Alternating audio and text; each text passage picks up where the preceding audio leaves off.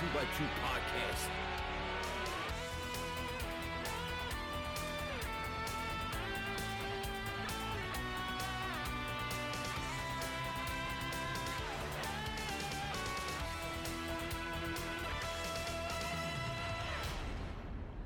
Hello and welcome to 2x2, the podcast where we finally get into pro wrestling Noah. Old and new, 2x2. I'm Nicholas, my pronouns are they, them, and this is my co-host. Hi, I'm AJ, my pronouns are also they, them, and today we have our first ever special guest on the podcast. I'm so excited. I'm so excited. Oh, am I the first ever special guest? First Yeah, ever you special are. guest? Oh, wow. I feel So, special. help us welcome to the show, hard as fuck, Chris Ridgway. Hello. Hello, how are you? I'm good. How are you? I'm good, thank you for asking. No problem. This is like when we first decided to start this show, we were like talking, oh wow, wouldn't it be cool to like maybe sometime actually get a person who's actually maybe had any amount of contact with the actual Noah the company. And we thought, well, Ridgway does work for them, doesn't he? Fuck, that would be so cool. And episode 5, we're getting you, so that is it feels pretty good right now, I gotta say. Oh, bless. Thank you. Yeah, I'm up for it. Like, I think as I said briefly when we spoke, like I've done podcasts and stuff before, and where I just talk about me, and that's kind of, and I don't want to do another one. They're a bit boring, aren't they? So when you were like, this is Noah specific, yeah, exactly. I've got nothing's happened this year, obviously, because like I've nothing. Like people asking me to do podcasts and stuff, I'm like, I've got nothing to talk about. Like, just listen to my other one. It's fine. I myself, I don't want to talk about myself constantly. Like, I've done like 3 with people in the past that I already know. But like, I can talk to them like they're just my mate. But like, if it's like somebody asking me, "Oh, what about Ukraine?" stuff, it's like it's not really interesting, to be honest. But Noah's interesting, so let's talk about Noah. All right, sweet. Well, what's your like? Obviously, besides your working relationship, like before you were going and working at Noah, what did Noah mean to you? How did you know the company like in that way? So Noah was my first exposure to Japanese wrestling. So I found it through watching Kenta and Danielson in like the ROH stage. You know, like back then, that's when I was like first started watching wrestling. Yeah. First started watching independent wrestling, should I say? Like I watched wrestling since I was a kid, but like I found it through my friends in first year of college or last year of school, whatever it was around then. And then they were like, "Oh yeah, there's these guys," and then I watched some. I think someone on Raw or something at the time had come from ROH, and there was like a clip of it or something like that. You know what I mean? And then like through that, and then through another, and then eventually you just go down this loophole, don't you? And you find it all, and then just started watching Noah off the back of watching old ROH stuff as well. And then so I think it was like Noah, and then New Japan came after that, like as in watching it. And then I just watched Noah ever since. It's probably been like, I don't know, when was it? Maybe like 2009, 2008, when they were like doing the tours with ROH. So say for quite a while. So I've been a fan of them for like 11, 12 years maybe. Oh God, I feel old. I was gonna say, like, then in that case you started watching around the time when the first match we're going to talk about happened. Yes. Suzuki versus Nakajima. Which, like, did you see that match when it aired?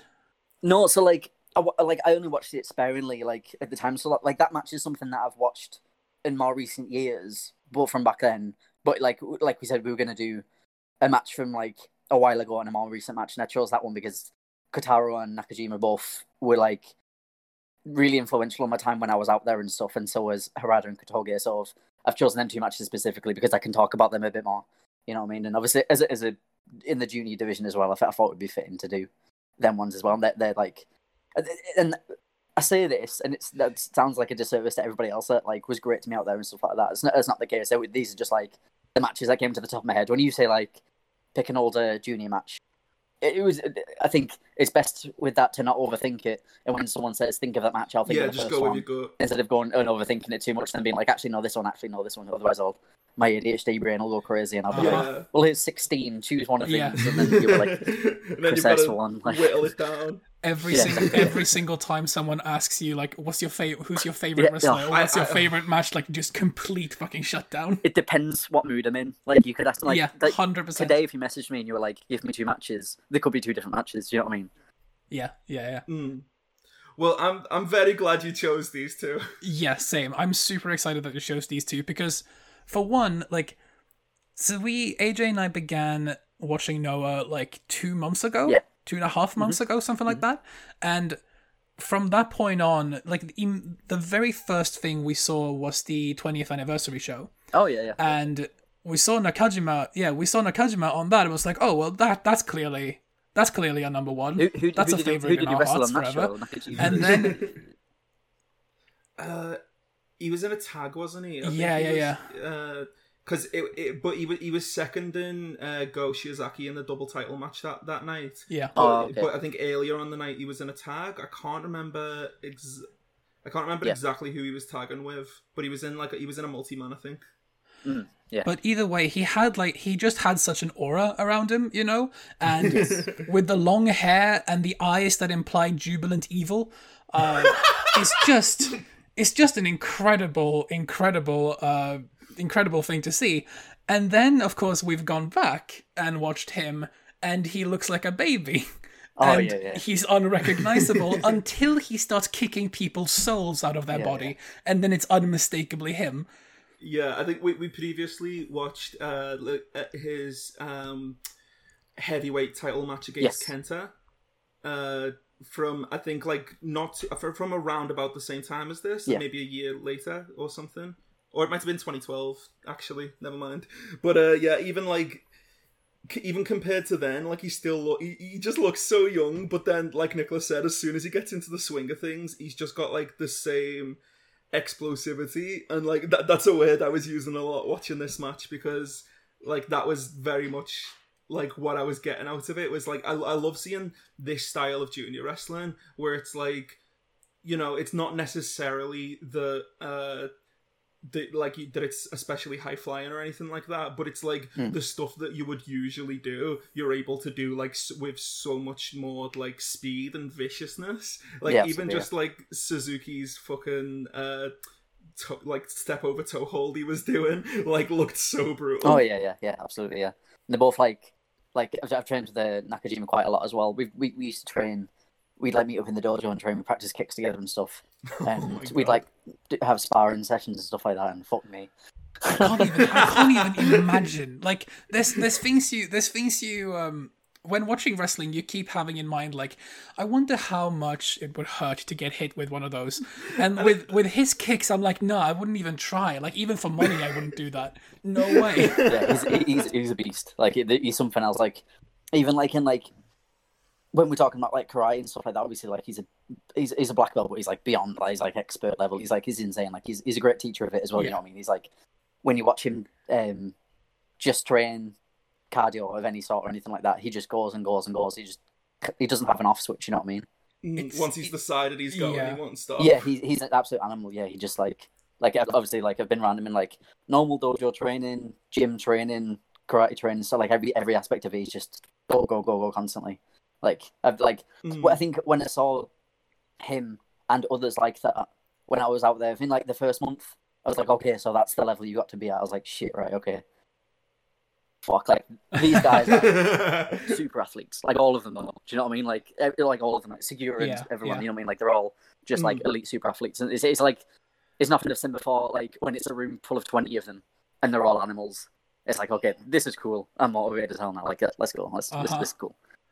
I mean, that, like, so we obviously the N1 tournament just wrapped up, and for us being the first N1 tournament we ever watched, and like for first time seeing Sugura like really go ever, and knowing he's like 50 years old and moving and working like that it's terrifying. Yeah. It's impressive, but it's fucking terrifying. Yeah, he's absolutely right. Yeah, is he 51 now? He's 50, I think, isn't he?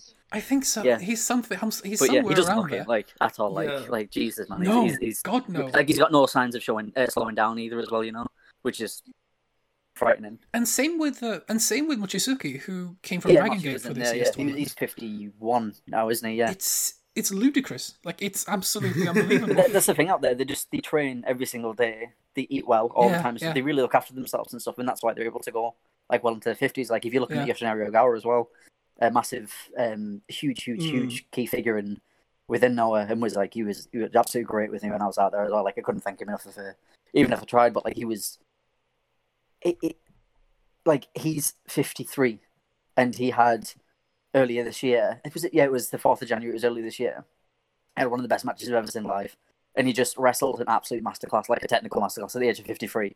And he was sweating at the end, but he could keep going for 10 minutes if he needed to. You know what I mean? Like, yeah. It's unbelievable. He could have pushed on if he just like had the reason. Yeah, exactly. Yeah, that's what I mean. Like, he didn't need to go half an hour, 40 minutes, but he could if he wanted to.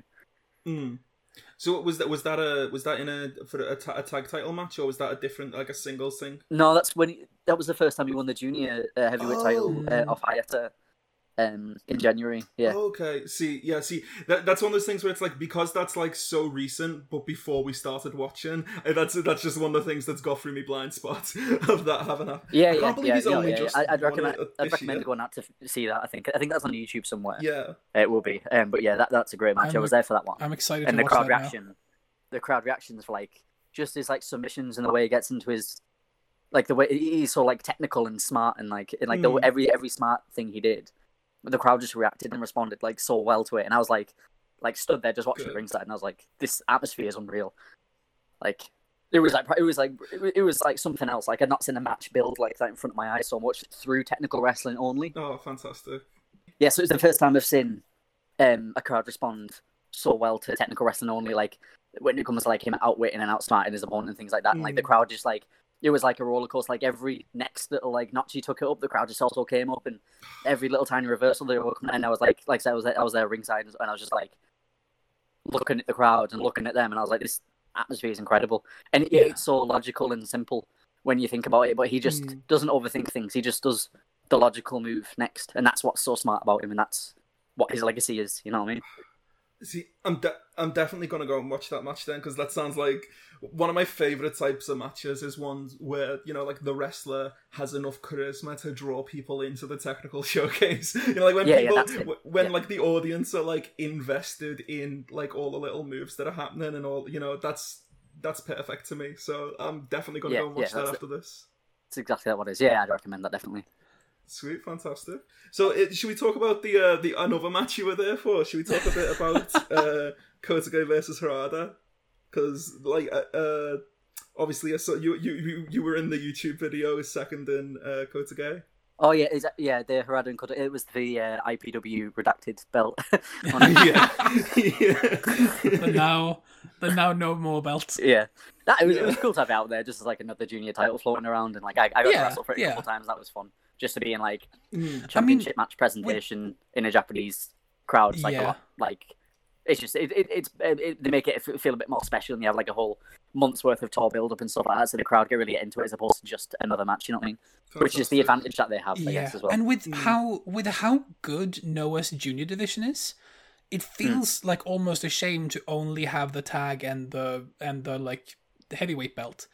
Like, it feels, because this is something actually when we've heard about Noah before watching it, we obviously hear people talk about like you hear people talk about Kenta, you hear people talk about Marufuji sometimes, and that's like you hear people talk about Misawa because obviously, but that's pretty much it. Like I never heard anything special about like, oh yeah, Noah's juniors is the shit, or like. And then you actually get into it and watch it, and it might be the best fucking junior division on the planet. Yeah, I would say it's biased, but yeah, I would say it's the best junior division on the planet. I'd say it's been there for a couple of years now. It's probably the best, like most consistent as well. When you look at like, because like you can put one person in there, and then you can put like one of another 8 or 9 people in there, and it's going to be a fucking like good match. You know what I mean? Like it doesn't matter who you put with who. Like any combination's always going to be really good. Yeah. Yeah, I mean, like, that's very much illustrated in, like, the fucking faction shenanigans that have gone on recently, the amount of mixing and matching that's going on. I was gonna say, when you sent us Kotake vs Harada, like, I think you sent us that match the day before all that faction shit happened, and it was so... Oh, no, the faction stuff had happened, but I think it was the day before they won the tag titles. Oh right. Which one? So Kotake and Harada are now the tag champions again. So right. Okay. Yeah. There's been like 3 big changes since I've come home. Yeah. So like Yeah, that's the thing. The Kotage left Stinger, tried to join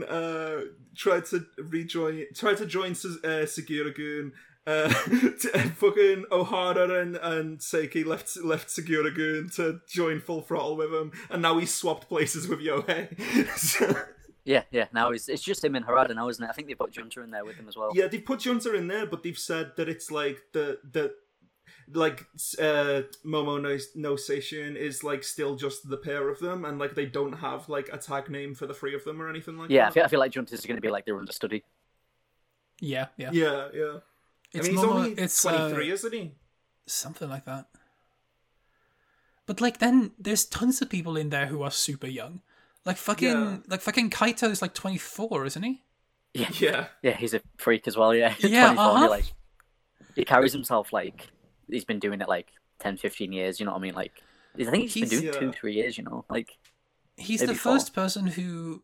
Yeah, like he's the first person who, when a company says like, "Oh, this is our next big star, like this is our future ace," like they call him, he's the first person I go like, "Oh yeah, that makes total sense, and I'm here for it." Yeah, absolutely. Yeah. That's absolutely the correct choice. Like, look at him, obviously he is. Yeah, he's like Green Jackets, his entrances. Yeah.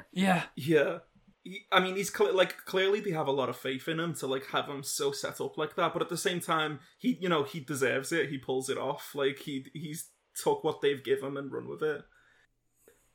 Yeah, he's a megastar in the making. Like he's gonna last for like so long as well because he's so young now and he's already done so much. Like imagine 10 years from now, the same conversation we'll have about Kaito. Yeah, exactly. But even then, he's absolutely someone who like can and probably will be able to put the company on its back when needed. Yeah. So even in 10 years, like he's not even going to be nearly anywhere near finished. Like. He wouldn't even be like halfway through his career by then, I predict. You know what I mean? Like, he's still going to have like his whole. Like, it's like when you dissect it like that and you realize he's been doing it, say, 3-4 years. In 10 years, he's still going to be like riding in his prime. Yeah, and then 10 years after, he's still going to be around, probably just having great matches. You know what I mean? Like, he's got such a big future, especially with the system they have out there in Japan where you can wrestle until you're a lot older, you know what I mean? So, like, he's just got like a whole lifetime ahead of him of like great matches and stuff, so that's exciting just to watch, isn't it? The potential there is fucking unlimited. Yeah, like, absolutely. It's kind of scary to think about. So I was just going to say, we were just talking about like all the fellas in the 50s having like bangers in the N1s, like, you know, Marufuji and Sugiura and Mochizuki, and it's like, I can definitely see Kaito in that position 20, 30 years from now. It's perfect. I don't think I've ever seen somebody like, when you look at them and you've already done so much and you're like, yeah, but they've still got to do so much more. Yeah. And you're like, well, what else can he do? Like, he's done it all already. He's just going to do it like a million other times. It's going to be great. You know what I mean? Like, it's exciting, man. Yeah, it really is. Stuff. I'm so happy to now like essentially getting in on the ground level of Kaito, because I imagine as we keep on following this, like Go Shiozaki being the first champion that we saw has cemented him in our hearts for sure. Yeah. Keno having that incredible double gold match with him. Yeah. And like immediately set, like we had a whole episode about this where it's like, it's the first time both AJ and I have felt like the top title and the like secondary title, the tertiary title, feels like exactly on equal footing with one another. Yeah, which is an really incredible feeling. Yeah, for real. But that has cemented Keno as well. And then now when we just like slowly trickling down to paying attention to the rest of the company, especially now when the company has this like reduced sized roster because of a pandemic and everything. Yeah. Makes it, I don't know if it's just that like those conditions make it so that they focus even more on giving everybody something to do, or if it's just that this is the way Noah operates. Either way, it's been incredible for someone who's just coming into it. Yeah. Because, like, literally no matter what, even in the N1, where, like, the juniors aren't even featured mainly, they still have huge things happening in that division that you want to pay attention to. Oh, yeah. They're like, the roster's insane. Like, from top to bottom. There's not, I'd say top to bottom, but I mean, like, inexperience to experience, you know what I mean? There's no, like, bottom, but, like... Like, there's just so many combinations of matches that haven't even happened yet that are still waiting to happen, or there's, like, combinations, like, they've got, like... They'll do the tour shows and stuff, and they'll stick a random junior with a random heavyweight against another random, and you'd be like, oh shit, yeah, that'd be a well good match. Like, I wouldn't have thought of that, but yeah, like, you know what I mean? Like, but they've got that forever because they're really good at like having their core roster and then bringing guys in to work with them and stuff, you know? Yeah. Yeah, I mean, even like, you know, they've announced they're doing Muto versus Shuhai. Yes. And I was like, oh, I didn't know that was a match I wanted, but now that it's announced, I do. Like, I can't wait to see that. Did you watch Taniguchi versus Fujita from November last year? No, I haven't got around to that yet. The best. Definitely it's the best, like, under 7. It was like 7-8 minutes long or something. So it's the best like 7-8 minute long sprint match that I've ever seen in person. Like, unreal. Hell yeah. I mean, that sounds great. I've been looking for excuses to watch more Fujita anyway, because I've hardly seen any of him, but I keep hearing about how much of a legend. I mean, obviously I've seen some matches of his which were all amazing, but like, generally speaking, and he's someone who I know I need to get to know a bit more. Yeah, he's just the resident like hard bastard there, really, you know. I don't think I've seen a single one of his matches, honestly. So now I'm excited to dive into it. Oh yeah, definitely. I suggest starting. We'll do a Fujita episode at some point. Yeah, yeah. That's most of this show is hearing a new name and going, we'll do an episode on that at some point. But I think like what we were saying about Kaito earlier can be said for Harada and Kotoge as well. Because like they're not as young as Kaito, I don't think, but like the quality of they're in and the amount of history that those two have together and that they have with all the other roster as well. Yeah. There's so much to mind there. Because like now obviously they're teaming again. AJ and I have never seen them team before, but You're in for like a treat. Well, yeah. Oh. Yeah. Yeah. We're excited, but like we've seen a match of them against each other for the junior belt now, and it was incredible. And like I didn't know I had a type in a lanky dirtbag boy, but Kotoge fits that to the T. He's not even that lanky. He's not even that lanky, but he gives that vibe. He wears the same type of cap as Chris Brooks. That's why you're thinking that. Oh, maybe it is. Oh, maybe. I didn't put that two together. Yeah, that's a good show. Yeah. But still, like as soon as he's on screen, no matter what he's doing, I'm paying attention to it immediately, because he just has the type of look and the type of moveset and the type of like aura that I want to see.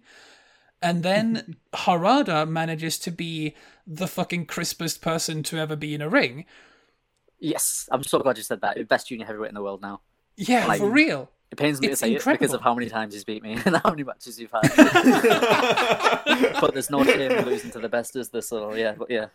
No, whatsoever. He's the absolute man, though. Like, he's great. Yeah, I was actually hoping to mine you a little bit here. You who like obviously have a way deeper understanding and perspective on this, but like when I watch him, all I can say is like, holy shit, that's so crisp. Everything he's doing looks so smooth. But like, in your perspective, what is it that makes him so fucking good? Because it's incredible.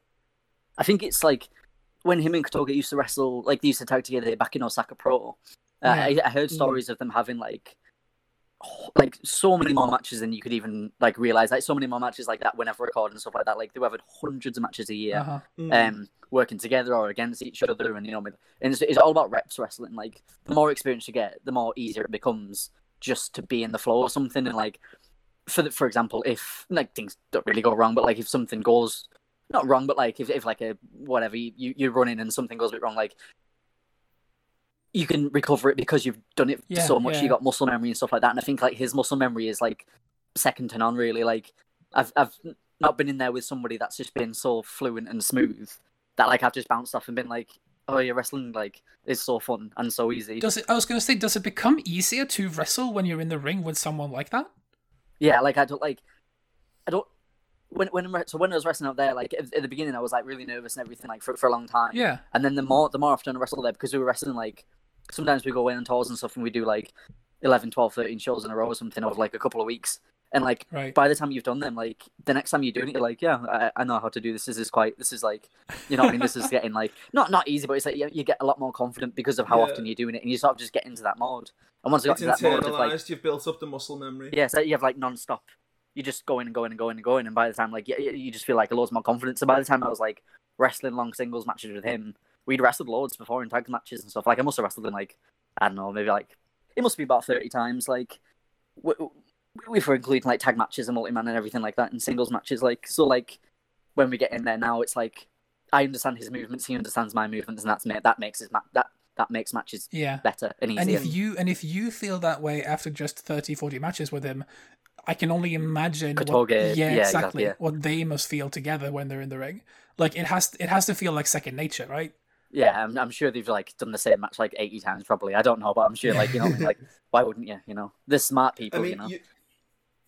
You were talking about like, you know, if something goes wrong or doesn't go exactly right, and you know, being able to recover from it easier. Like I saw like in this match there were a couple of moments where like, you know, like Kotoge stumbled, but like Harada like pushed him back into the ropes and moved it into a whip where it like still looked like just as if it was business as usual. And like, you know, there was like that like tornado into the brainbuster where he sort of fell, but like the way they handle it just makes it look more like a realistic fight. It just makes it look like they struggle, and it doesn't make it look like it's going wrong.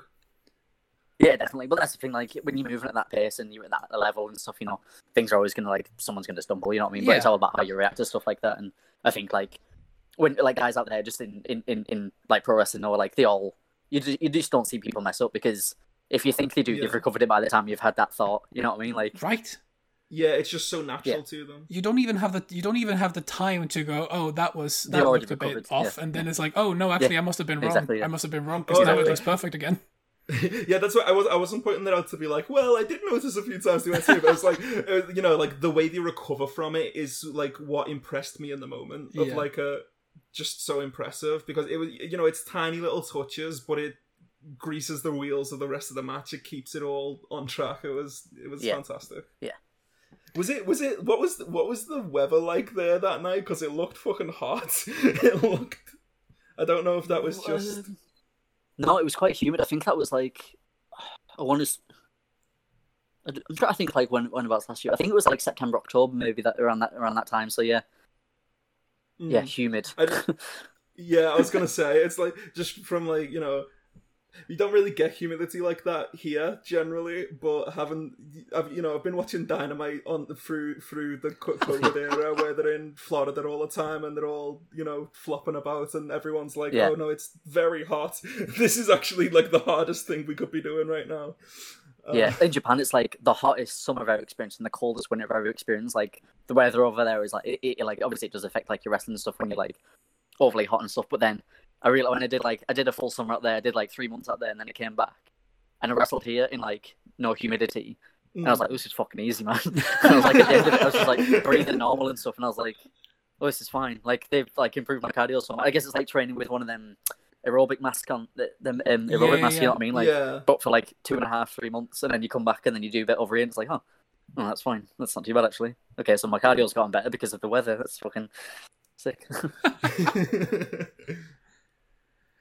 I mean, I think I saw you a couple of times at Schadenfreude and Friends after coming back, and you made it look easy. Like, you fucking kicked Joe Nelson around like it was nothing. Poor lad. Poor lad. That's how I feel. Like that's how I felt watching Nakajima and Suzuki. Like every single time Suzuki had to be hit by Nakajima, I was like, oh, you poor man. Kotaro is tough as nails, man. Oh, I know. God. Like he just doesn't care. He just has his face out for everything. Like I had a couple matches in him, and I caught him with a couple of kicks to the head and stuff. He just wasn't bothered. I was just like, fucking hell. And I mean that's obvious by the fact that like again that match is from 11 years ago. Both of those people are still at the top of their fucking game today. Yeah, Suzuki's still GHC junior champion. He's now. champion still. He's about to go for the big belt as well. So they're both like on top still. Exactly, and it's incredible. Like, I think this is the first Suzuki match that I've seen or like really paid attention to. I know I've seen cards with him on it before, but I've been kind of out of it at the time. Yeah. So this is the first time I've been able to like really pay attention to him, and it's like, okay, first off, I think we commented on this while we were watching the match, but I think he's the first person I've ever seen to just fucking struggle through a tombstone. Oh, which is yeah, like, incredible. they sort of stumble a bit, but he just picks him up anyway from the floor. Yeah. Yeah, and then as Yeah. soon as he's taking it, he just fucking grabs hold of Nakajima's neck, drags him down, and elbows him in the face to get out of it. Yeah, like that match is so great of just like the struggle of it, of just like obviously a lot of wrestling is like the story is about the struggle between these two people, but the lengths and the lengths they'll go to for that, but like they put themselves through things where it's like the way they were selling it as well is like, you know, it's like I'm getting a picture of like crawling with nails in the canvas, just like, no, you're not fucking putting me away with that. yeah. If there's anything I think Noah's like famous for, it's the matches that have such struggle in them that make them so dramatic towards the end, especially. I think that's what like the biggest attraction is there, like dedication to really pushing the art of wrestling when it comes to the struggle. I think that's like the most important thing that they have over most companies when it comes to matches. I mean, that's definitely been one of the most attractive things about Noah to me since I've started watching. Like, basically, as soon as I started watching, it's jumped to like the top of what I'm paying attention to and staying kept up with. Same. It's not just because we're doing this show; it's because like it's demanding that attention from me. Absolutely. But like Suzuki manages to, in this match at the very least, like I imagine it's the same for the rest of his matches as well, but Suzuki manages to get in these spots where he just looks stylish and cool as shit. Like there's a moment where he has maybe the coolest landing I've ever seen in a wrestling match, where he... I know exactly what you mean already. Where he jumps and like hooks Nakajima's throat around his ankle, lands and holds his... Like it's like a 3-point landing, but managing to choke and pin his opponent at the same time, and it's the coolest fucking thing. He's a video game character, isn't he? You know, that's just straight out of 10%. He's like unbelievable. But not video game character with his like 10 different finishing moves. Yeah, I was like, when you usually talk about wrestlers in the way of like, oh wow, that looked like an anime character, or that looked like a superhero. Like it's usually kind of corny, but with Suzuki, it looks like it's just like, oh no, that looks like what fighting would look like in a really well choreographed movie. That looked like incredible. Yeah. That's what I mean. Like he walks to the ring. And his jacket is like incredibly looks like a video game character, but he's not like in your face about it. He just wrestles, and then every now and then he just has like, you can tell he's influenced quite a lot by that sort of you know that side of his life. So when he hits their moves, and every now and then you'd be like, oh, that looks like it's not a video game. It's because it's probably out of a video game.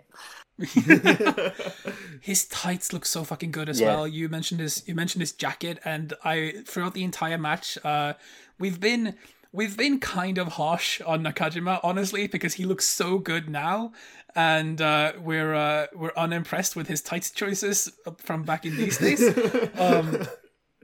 Oh, I love baggy trousers. Baggy trousers, that's fair.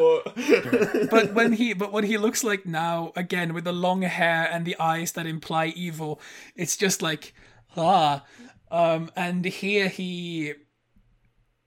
I like the boots this time, which I didn't in the last match.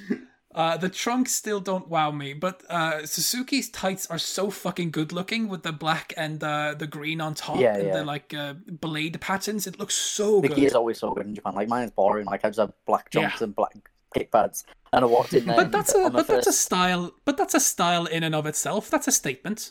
On the first night there, I walked in, and then you see everybody like Tyler's putting on his big jacket, and Marufuji's got this jacket, and everyone's got these big jackets and amazing. And I'm like, shit, I need a jacket. I feel like it's unfair to compare yourself to Marufuji though. Like Marufuji's jacket game, I don't think anyone could top. But now you've got a goal. Now you've got a goal. Next time you show up back in Noah, come with a coat. I've got a coat. I love that. Sounds like it's cold. Yeah, I've got something in the works at the moment, but I'm excited to it. Yeah, but I feel like you've got to wait for a certain stage of your career before you can wear a cool jacket. Yeah, you need to work up to it. You've got to have done a few things first, and then it's like now you're allowed your big cool jacket now. You know, because if you walk in with your big cool jacket, then it's like he's a guy with a big cool jacket, and then he wrestles. But if you're a wrestler first, he's like, oh, sick! No, he's got a cool jacket. You know, you've got to add things on as you go and spread it throughout your career. You know. The only reason Kaito is allowed one already is because he's done so much in such a short time. That's the thing. He didn't have one to begin with. He was just like a young boy in like black trunks and stuff. fair. Yeah. So he used to just run into the ring, and He then he got his big started on jacket. he started on like a long losing streak, didn't he? Before he started. Yeah, like yeah, becoming and then top of when the he card. started winning all his, he used to come out in just a Noah t-shirt, I think, like whatever the main t-shirt was. And then when he started really getting into his own, they give him the big jacket, and he comes out with that, and yeah. Was that before or after the new logo? I think it was. Yeah, I think it was around the same time as. Okay. Yeah. Well, the new logo was only last year, wasn't it? Yeah, it was like Oh, it's 3 that months new. before I went there. Yeah, it was like Oh, yeah, shit, I went okay. there in May in 2019 first. It was like one of the last things Cyber Fight or whatever they're called did before selling it to DDT. Okay. Not Cyber Yeah, Lidet. Liday, yeah. Lidet. All right, we've got someone else to tell us now, Nicholas. Every time I bring them up, I say Lidet and Lidet because I don't know how to pronounce it. So we've got another opinion now. It's Lidet. I think it's Liday. Chris, you can't do this to us. Please, just give us a solid answer. Because I've been to the offices and stuff, obviously quite a lot, but I've seen it written a lot. I've seen it written in Japanese. Never heard it said though. So I'm just like, yeah, that's the thing. It's like I'm thinking like, oh, it looks like Lidet when it's written in English. Like it looked like because like when you think about it, why would anybody talk to me about it? Yeah, yeah. Like when I'm out there, no one's gonna be like, "Oh, have you seen the new Liday thing?" Like they're just gonna don't talk about that, you know what I mean? So If you've seen it written in Japanese, do you know do you speak much Japanese yourself? Not like if you put me on the spot, no. But I can do when I'm in the when I'm in the fair. flow of things and start talking to someone. I can have conversations with people in Japanese, yeah. But if you like go on say some Japanese, I'm like. No, that wasn't gonna do We're that. not gonna do that. No, I was just gonna say because I know that in Japanese writing it's very phonetic a lot of the time. I was gonna say if you've seen it written in Japanese, maybe you can tell us how it's actually pronounced. Again, that's nope. No, fair enough. Fair. Love to say yeah. I mean, listen. Also, it's also the case that with 3 people with ADHD sitting here trying to figure things out, and it's just not gonna go well, is it? That's just the way it is. All of us to be honest, whoever's listening to this is like, would they shut the what's Liday? Like what? Oh no, people who if you listen to this, you probably know what Lidet is because see, I'm changing pronunciation now. I'm going rogue because what if it's Lidet? we've got what if it was Lidet all along? Shit! It might be. It might be Lidet because it's like if you're splitting it into like Lidet or whatever. Fuck, I don't know. Oh Jesus! I don't know. It's a Let's- whole okay. fucking thing. But people know who Lidet are because Yeah. we've got a little segment called the Gleet Beat.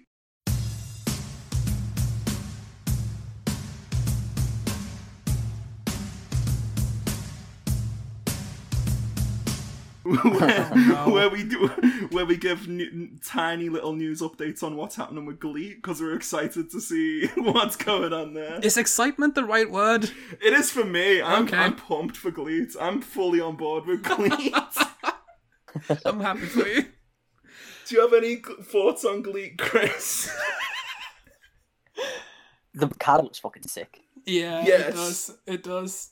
Like I'm not like I'm pretty sure well, I don't know who's behind it fully, and if I do, I'm not gonna speculate on here and spread rumors and stuff.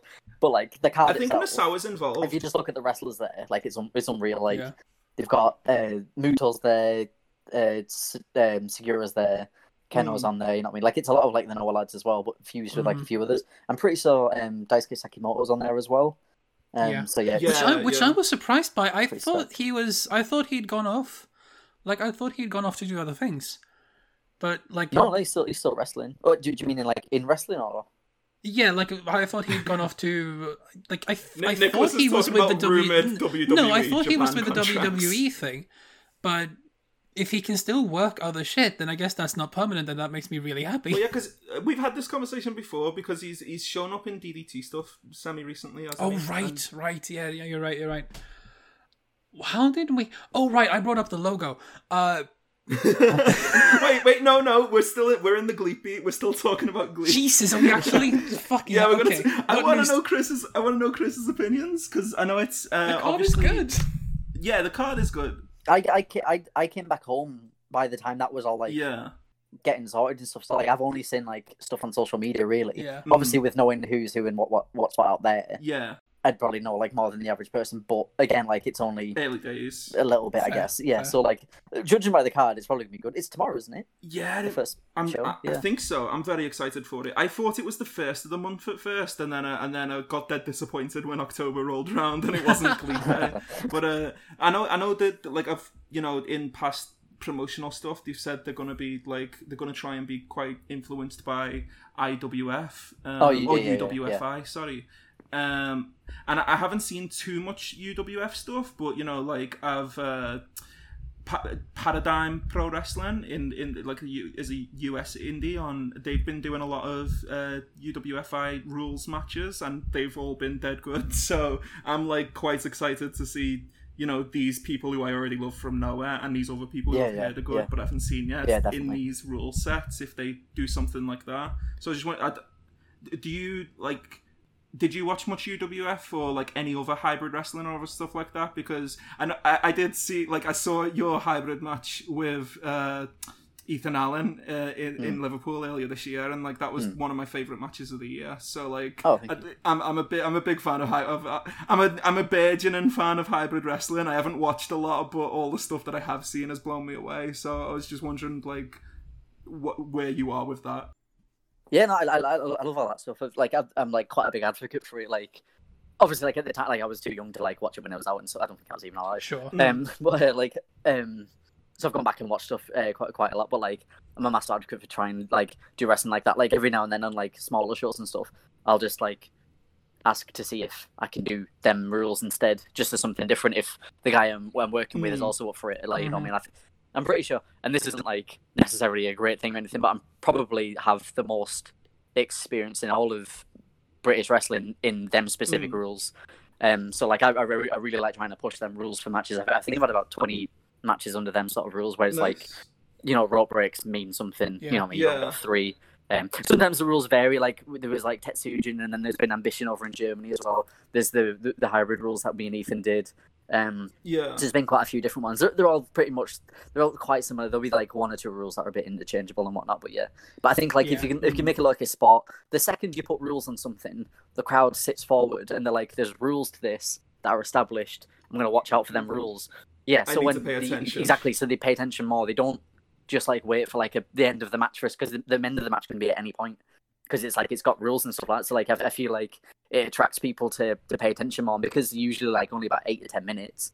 People like tend to be like, who are wrestling fans tend to have less of an attention span, to be honest, because I'm the same like that. I don't have much of an attention span. I'd rather watch a match like that.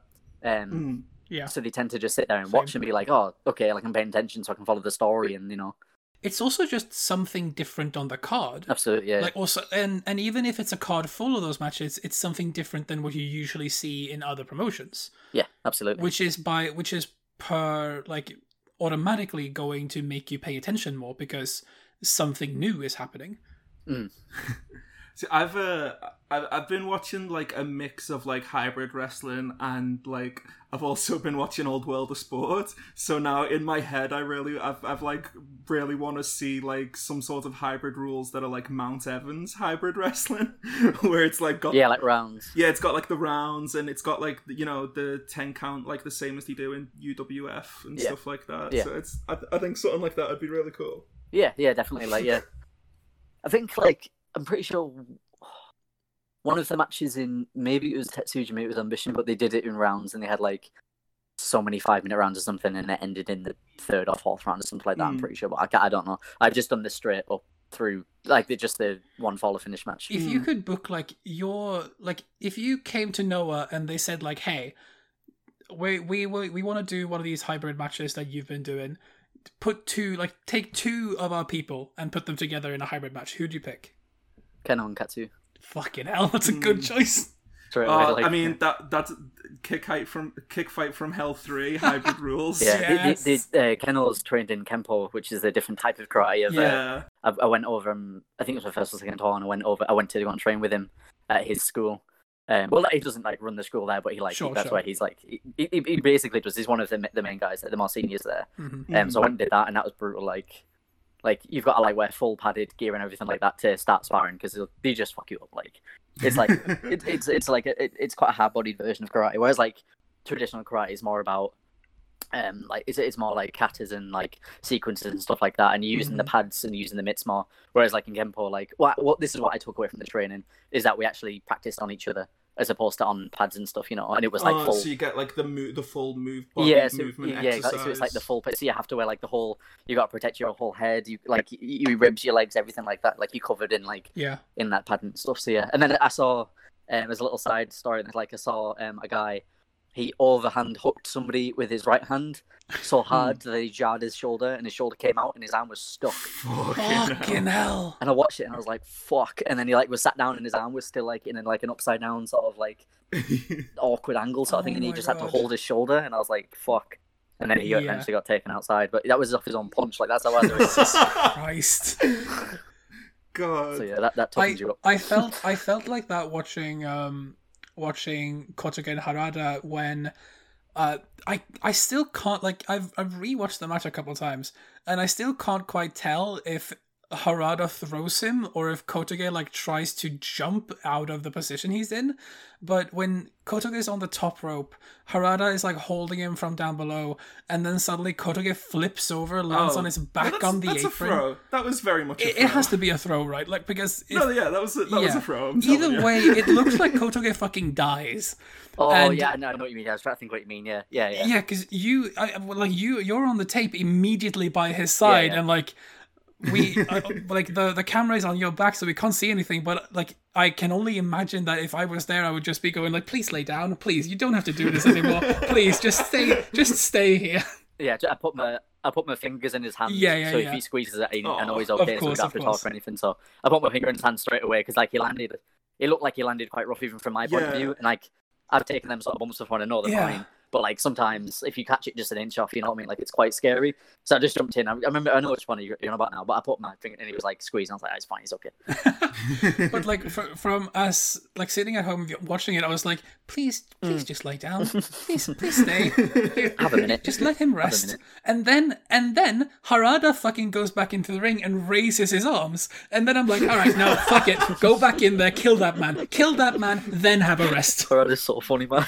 Oh, it was so good. It's such a fucking dick move, and I love him for it. It's so good. He's like they have quite a dry sense of humor out there anyway, but he like especially does. Like he's like really, really funny with shit like that. So like, yeah, he's probably just fucking around. To be fair. I mean, I have to imagine that's specifically like aimed at Kotoge as well, right? Yeah. Like, I'm sure they have their own shit about that. Yeah, definitely. See, something I've loved seeing through watching like old and new matches of this is the canvas just changing fucking constantly. The very first match we saw had the Xbox logo on, which we thought was hilarious at the time. Oh, right, okay, yeah. And we started on Misawa versus Kobashi. Yeah, because we thought we might as well start strong. Exactly, right? Like, why not just start at the top of the fucking mountain? You've got to watch the two boys, haven't you? Right? You have to. But like, I imagine there are Noah fans who are like, "God, I hate the new logo. The old logo was so much better." Blah blah blah. Oh yeah, I've seen a lot of people complaining about the canvas. I think I love the new canvas though. I think the new logo looks so good on the canvas. I do prefer the old logo on posters and stuff, but the new logo looks so good on the canvas with the green outskirts and the white in the middle. I think it looks great. Yeah, because I was in talks about going over and stuff, and then they changed the logo. And I was like, oh, why do I rest on the green mat? Like, it's the green, it's the Emerald Mat and stuff. But then they brought it back for two shows. Sure. They did Misawa Memorial weekend, which is on the anniversary. And so I got to wrestle on the green mat for 2 days, and that was like, well, I've done that. That's cool. So I don't mind that they've got the new logo. You can carry on now. I got to wrestle on the green mat. That was like a tick off the bucket. That was like a tick off the bucket list for you. Oh yeah, massively. Yeah. I'm happy for you. Yeah, that was happy for me too. So, do you mind talking a bit about like how you started working with Noah, like how that relationship happened? Yeah, it's quite. There's quite a few bits to it, sort of thing. You know, like it didn't just like fall into place. Like it took some time, but obviously, like I always like when I started wrestling, it was Japan always, and it was Pro Wrestling Noah first and foremost in my head. I had an offer from another company in Japan, and I turned it down to go to Noah because I was like, I want to go to Noah specifically. Yeah. We ended up talking back and forth after they came over to wrestle in a. I'm trying to remember which way around it is. I think it was. Sorry, it's. I don't think these two really matter which way around it is, but like they were in quite close proximity. But one of the times Marufuji was wrestling Doug Williams in the UK, and another time the Rotels came over, and they wrestled for IPW as well in a tournament. So I wrestled Harada once in the UK, and I met Marufuji once as well. And I wrestled in front of Marufuji, and I was, and it must have been the tournament first, because they were in contact with me, and Marufuji came to watch me. Oh, sweet. And so like I was, yeah, because this is when we're in talks. So it must have been this way around. So it must have been the tournament first, and then they'd like that because I wrestled Daisuke in the first, Harada in the first, in the first round, and then the next time. Yeah, sorry. Yes, it was that. I've organised that now in my head. It was that way. Facing Harada in the first round is a hell of an opening.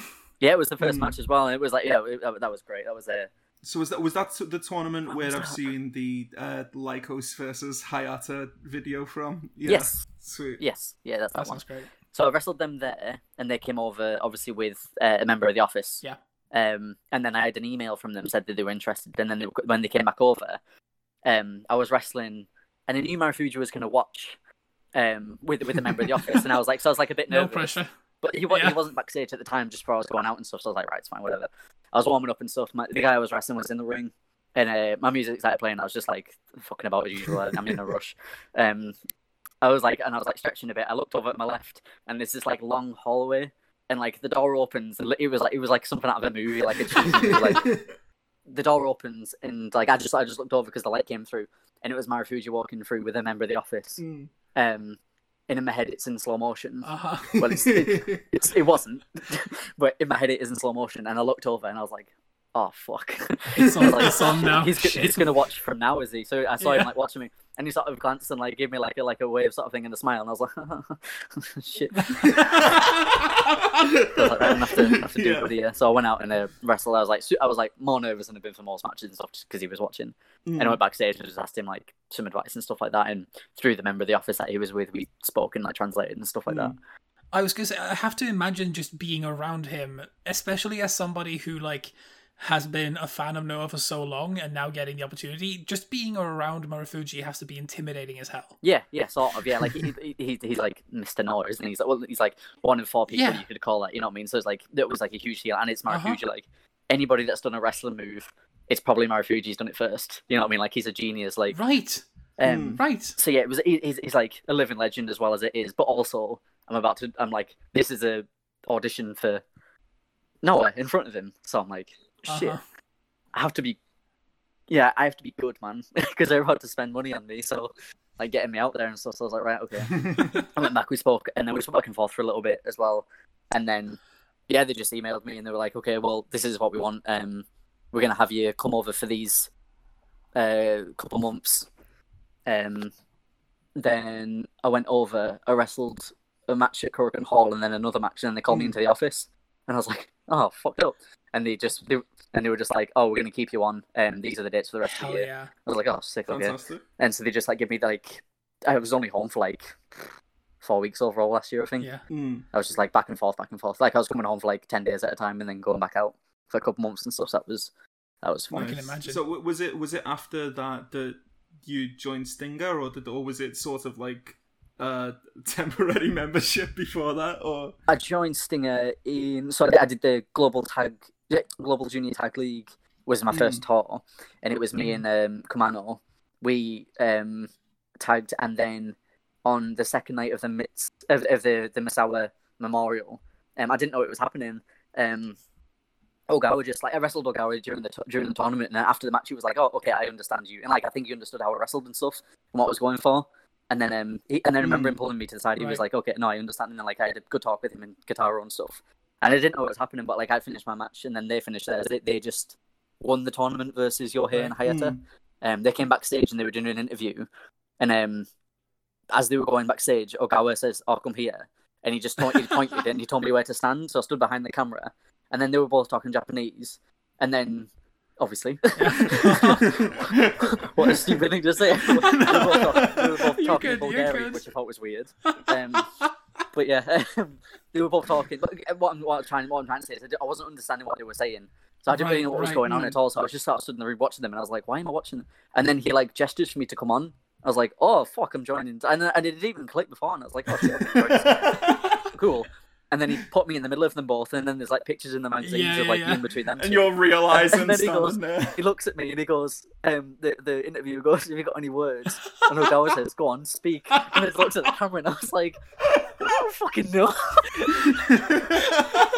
I was just like, this is like, because I was like fanboying, like a little, like, on the inside. I was like, oh my god, like on the inside. And then he's like, go on, just say something. And I'm like, shit, yeah, I'm a fucking professional wrestler. I'm trying to be like serious here and shit. And I was like, I need to cut a promo or something. I need to be hard as fuck Chris Ridgway real quick, and now I'm joining Stinger. What the fuck is happening? Yeah, it doesn't exist when real life emotions take over. I can't pretend to be like or like sullen and whatever. And then like to be honest, since then I don't bother trying to be like moody and all that sort of shit. I just try and be me and kick people as well at the same time, which is fine. I think that's more suited to playing the characters, just being yourself. But like, that's fair. So yeah, I figured that out in Japan as well. That seems to be more like Stinger's vibe as well. I feel like when Stinger first came on, I was like, I don't know who it was, but I think he came out to Painkiller by Judas Priest. Oh yeah. I was like, okay, this is a hell of a fucking way to enter the ring. And then, like, I think Yohei was. I still can't. Yohei. No, Yohei had dealings with Stinger in that show. I just don't know how. Yohei is still a mystery to me. Yohei was in Stinger quite a while ago. He was in Stinger, and then he went back to Rattel's, and then Stinger only had 2, and then they added me for the 3rd. Right. And then it was just us 3 for ages, and then obviously I came home and I was supposed to go back out, but COVID happened and stuff. Yeah. And then everything got jumbled around and stuff. But like Stinger seems like such a cool, just like they have vibes that are just incredible to look at. Yeah, I think they seem like such fun dickheads. But we're all like mates, and we all do our own thing, but like we're all like pals at the end of it, sort of thing. Like we'd all go for meals a lot of the time together and hang out together and stuff. And it was like a genuine group of us. We like travelled on the same coach and everything. It was fun. I learned shitloads and like so much that I can't even like. If you were like, what did you learn? I'd be like, I don't know, but I've learned it. Just watch how to wrestle, and then I guess that's them. And I have to imagine just being around Ogawa would like do that to you as well. Yes, absolutely. Like, because he's been in the company since it started, right? He was the one of the guys with Misawa that walked out. Like I mean, Suzuki only debuted in like 01 as well, so like they've basically both been there the entire time. It's just that Ogawa's literally been there the entire time. Exactly. When it comes to like just general knowledge and like how to wrestle that style over there and stuff, like they're just like endless like knowledge on that sort of thing. So I just like tried to be as much of a sponge as I could and just like picked it up as quick as possible. And then you have the same level of caliber in all the other different stables as well, in all the other factions. Yeah, absolutely. And they keep switching around and like mixing with each other, and it's a joy to watch. Yeah, they keep it fresh so much out there, so like nothing goes on for too long. You know what I mean? Like we did joke a little bit about like it feels a little bit sometimes like they suddenly went like, shit, every other company has like 40 years of additional history than we do. We need to cram it all in. But it's like I don't think that's what it is. And, no, they're just keeping us on our toes. Yeah, for real. Yeah, but that's the thing. They are like really fucking keeping us on our toes. Yeah, exactly. Yeah. And they seem to be making that a really like focal point of the promotion to like never ever let something get stale. No, yeah, exactly. Like when we were even like doing we're doing a lot of Stinger versus Rattel's like matches. We're doing like loads of them, but every single one was different. Like every single time there was like a different. Or like sometimes it'd be me and Hayata or me and Harada. Then it'd be like Ogawa and Hayata and Ogawa and Yohei, and they would just like mix up the. It was like us 7.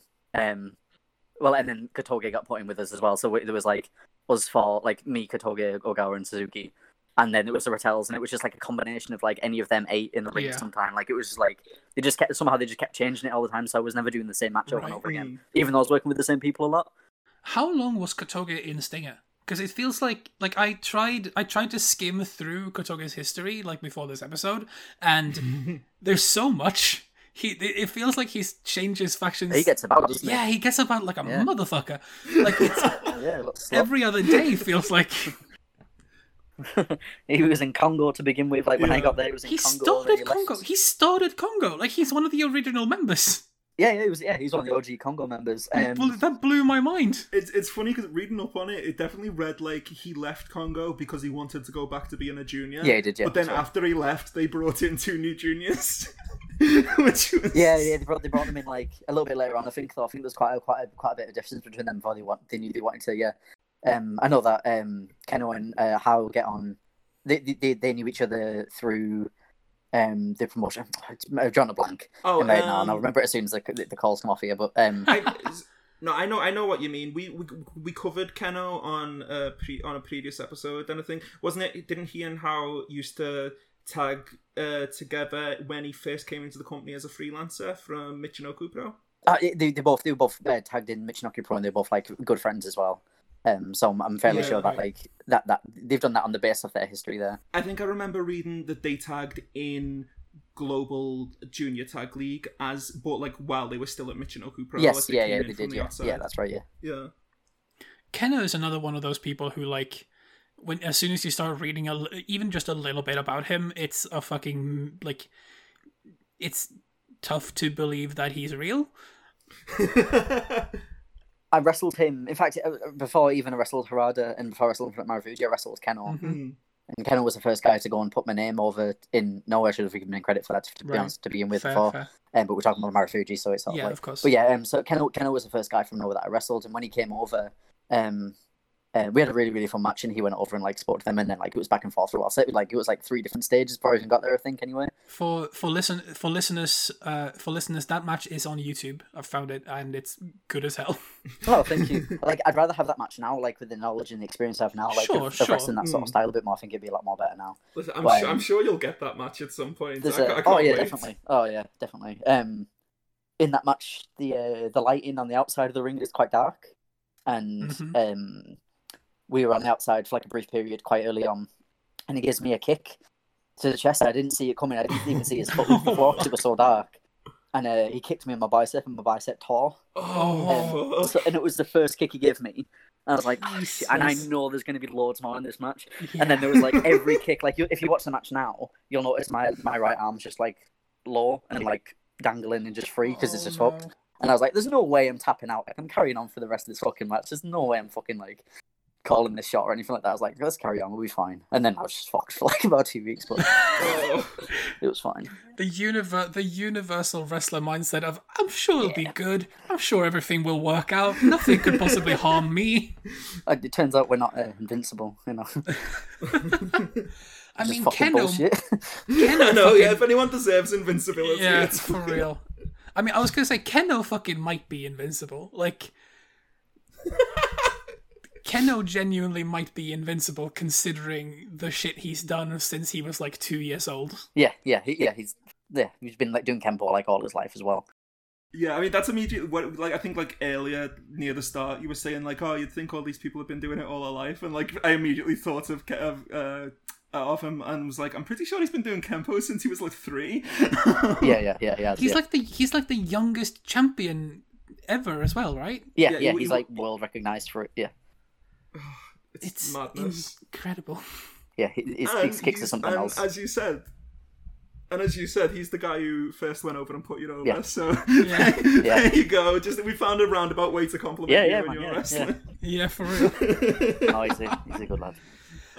I'm so excited to go back and watch him and Nakajima from.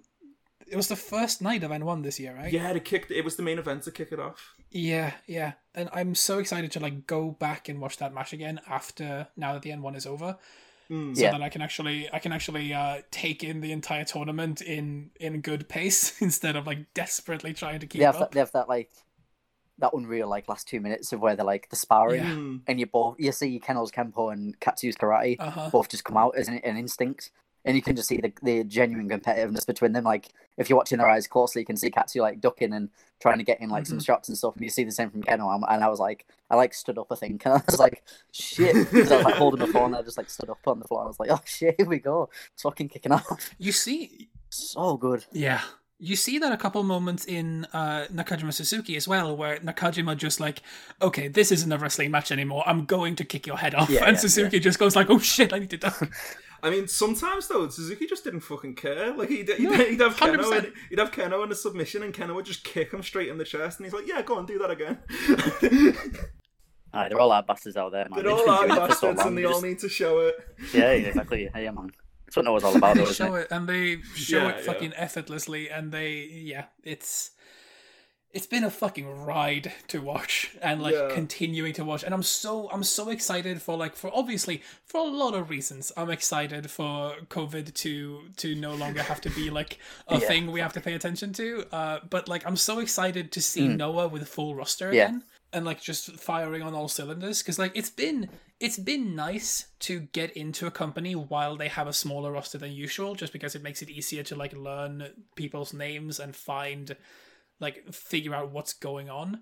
But later on, when the roster blows up to full again, it's going to be incredible to watch. Yeah, I think they just sort of like substituted half the roster at home, half the roster out, and then they'd switch it depending on like the tour dates and stuff like that. So like people weren't like, it was just safer for COVID reasons out there. So I think Japan's doing all right, but not all right with COVID. Of course, I think they've kept it at bay a lot better than like a lot of other countries that been. So like for sure. they've done it the proper way, so that's good to see.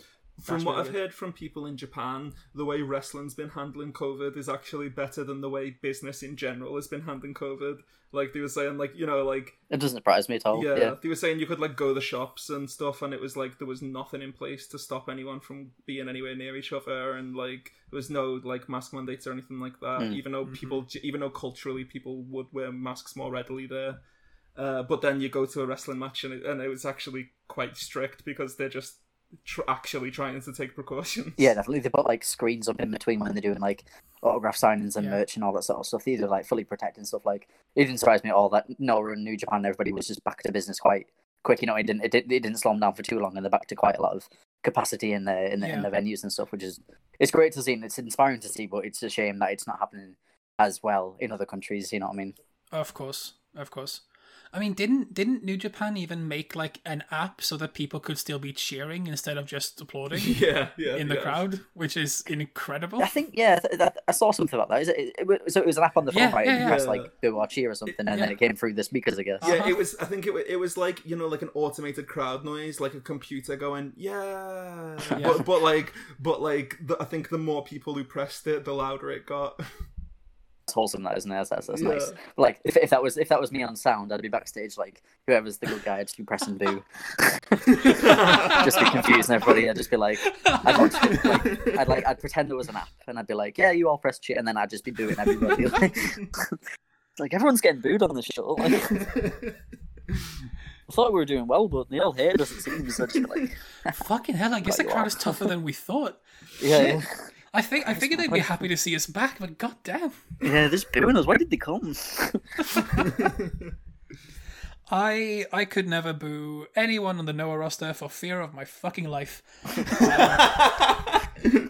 Oh, I wouldn't have you cheer him. I don't like that. No, that's fair. That's fair. But like I didn't like it. Yeah, no, that's entirely fair and understandable. But like in that case, I'd rather just be quiet. I think because like thumbs up. Yeah. Which is exactly what you want from a wrestling crowd, to just be silent, obviously. Sometimes. But like, yeah, true, fair enough. I think that's it. Unless you have something more, AJ. No, I didn't have any questions prepared or anything like that. That's fair enough. Yeah, if we we can wind down now, so you can get away, right. Chris. Is there anything else you wanted to bring up or you wanted to talk about before we finish? Not necessarily anything I wanted to bring up or anything. I was just happy to chat about Noah. Fair enough. Company that did a lot for me and stuff, you know what I mean? Like, I think if it didn't go there when it did and how long I did and who I was with and all that sort of thing, I don't think like I'd have gotten the experience and everything that I did. So like the least I can do is like, I understand that like there's Harmy on Twitter and there's a couple of other people, but like as far as like translation comes across it, I feel like the Western world misses out on Noah a lot, and I think that's a shame. So like the least I could do is like talk to somebody for a while and like talk about how great Noah is and stuff, and hopefully people will listen to this and check it out more and stuff, you know. Yeah, I mean, before we started doing this, I like never really saw any conversations about Noah. Yeah, exactly. But then like once we started actually watching it and seeking out places where people were talking about Noah, like Noah fans are very passionate, even if the English speaking ones are not necessarily very active online. Yeah, they absolutely love Noah. Like. Yeah, like it's like Noah and then nothing else. No other wrestling. It's just Noah. Like I love that though. Like it's quite like they're very passionate, and they're like as soon as somebody else wants to, I've noticed that as well on Twitter. And it's someone else is like, oh, I kind of want to check out Noah. Everyone's like, yeah, come here. Yeah, absolutely. Be part of our friends. You know yeah, what I mean? 100%. Like, it's really good. It's a lovely little community. You know what I mean? But it's slowly building. I've noticed it's slowly building over like the last year or so. Hopefully, it keeps going. I mean, when you see people like Go, and when you see people like Nakajima and Marufuji, obviously, and like Kenta when he was there, like it is genuinely a shame that they aren't in the conversation more often in wider wrestling terms, like the New Japan folks have gotten since New Japan like really gained steam, like American wrestlers and some British wrestlers and like just Western world wrestlers have for always, you know. But it's like, because they really should be there. Like what you said earlier, like if you do a wrestling move, you owe Marufuji for it probably at some point. It's the same with Kotaro Suzuki as well when it comes to the juniors as well. Like if you've done a move, Kotaro and Marufuji probably done it first. Like that, I credit them to as like some of the most innovative and creative minds ever like in wrestling ever. Genuinely living legends that are still working at the top. That's of why Noah's full of them. Like Noah's got about 8 to 10 living legends and people we've not even brought up in conversation that you could talk about. You could talk about like Saito or Muhammad Yone, for example. Everybody's done so much in that company. You know what I mean? Like I couldn't give it more credit even if I tried. And like this podcast's been great for it, but like I could talk for about 10, 12, 15 hours on like just how good they've done and how much they've influenced. You know what I mean? Like wrestling as a whole. Yeah. Well, anytime you feel like it, I was going to say, anytime you feel like it, you're welcome. Let's do it. Let's do a round 2 sometime. Yeah, 100%. We feel like the same way. We could talk about this for literally ever, especially as we dive deeper and deeper into the catalog, and especially as things keep happening in real time. It just never ends. Exactly. Yeah.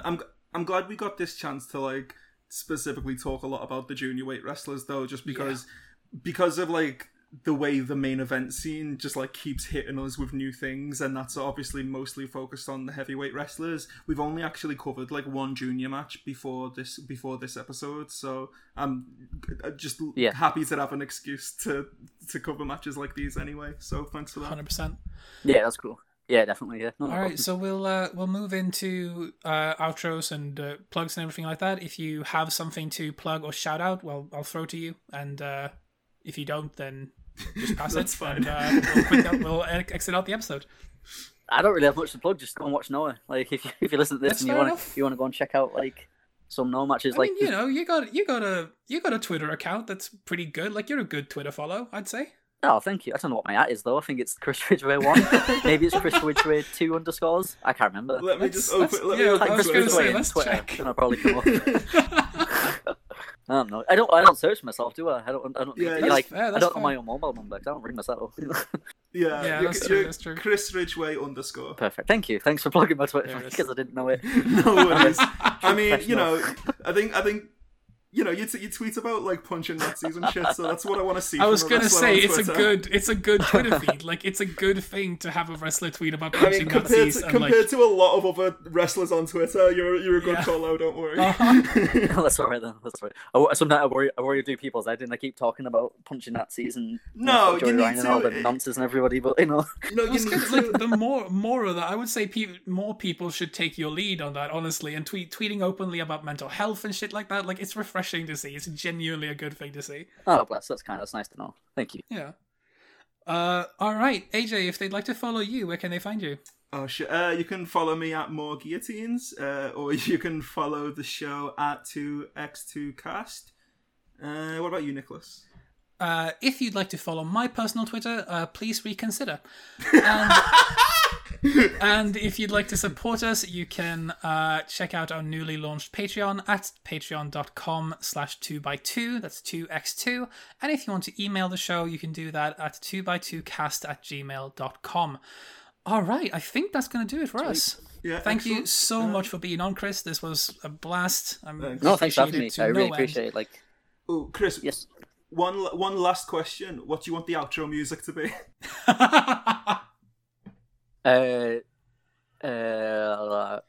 Scum of the Earth by Rob Zombie for Ogawa. There we go. Hell yeah. Let's write out Perfect Scum choice. of the Earth. All Thanks right, very much, all right. Chris.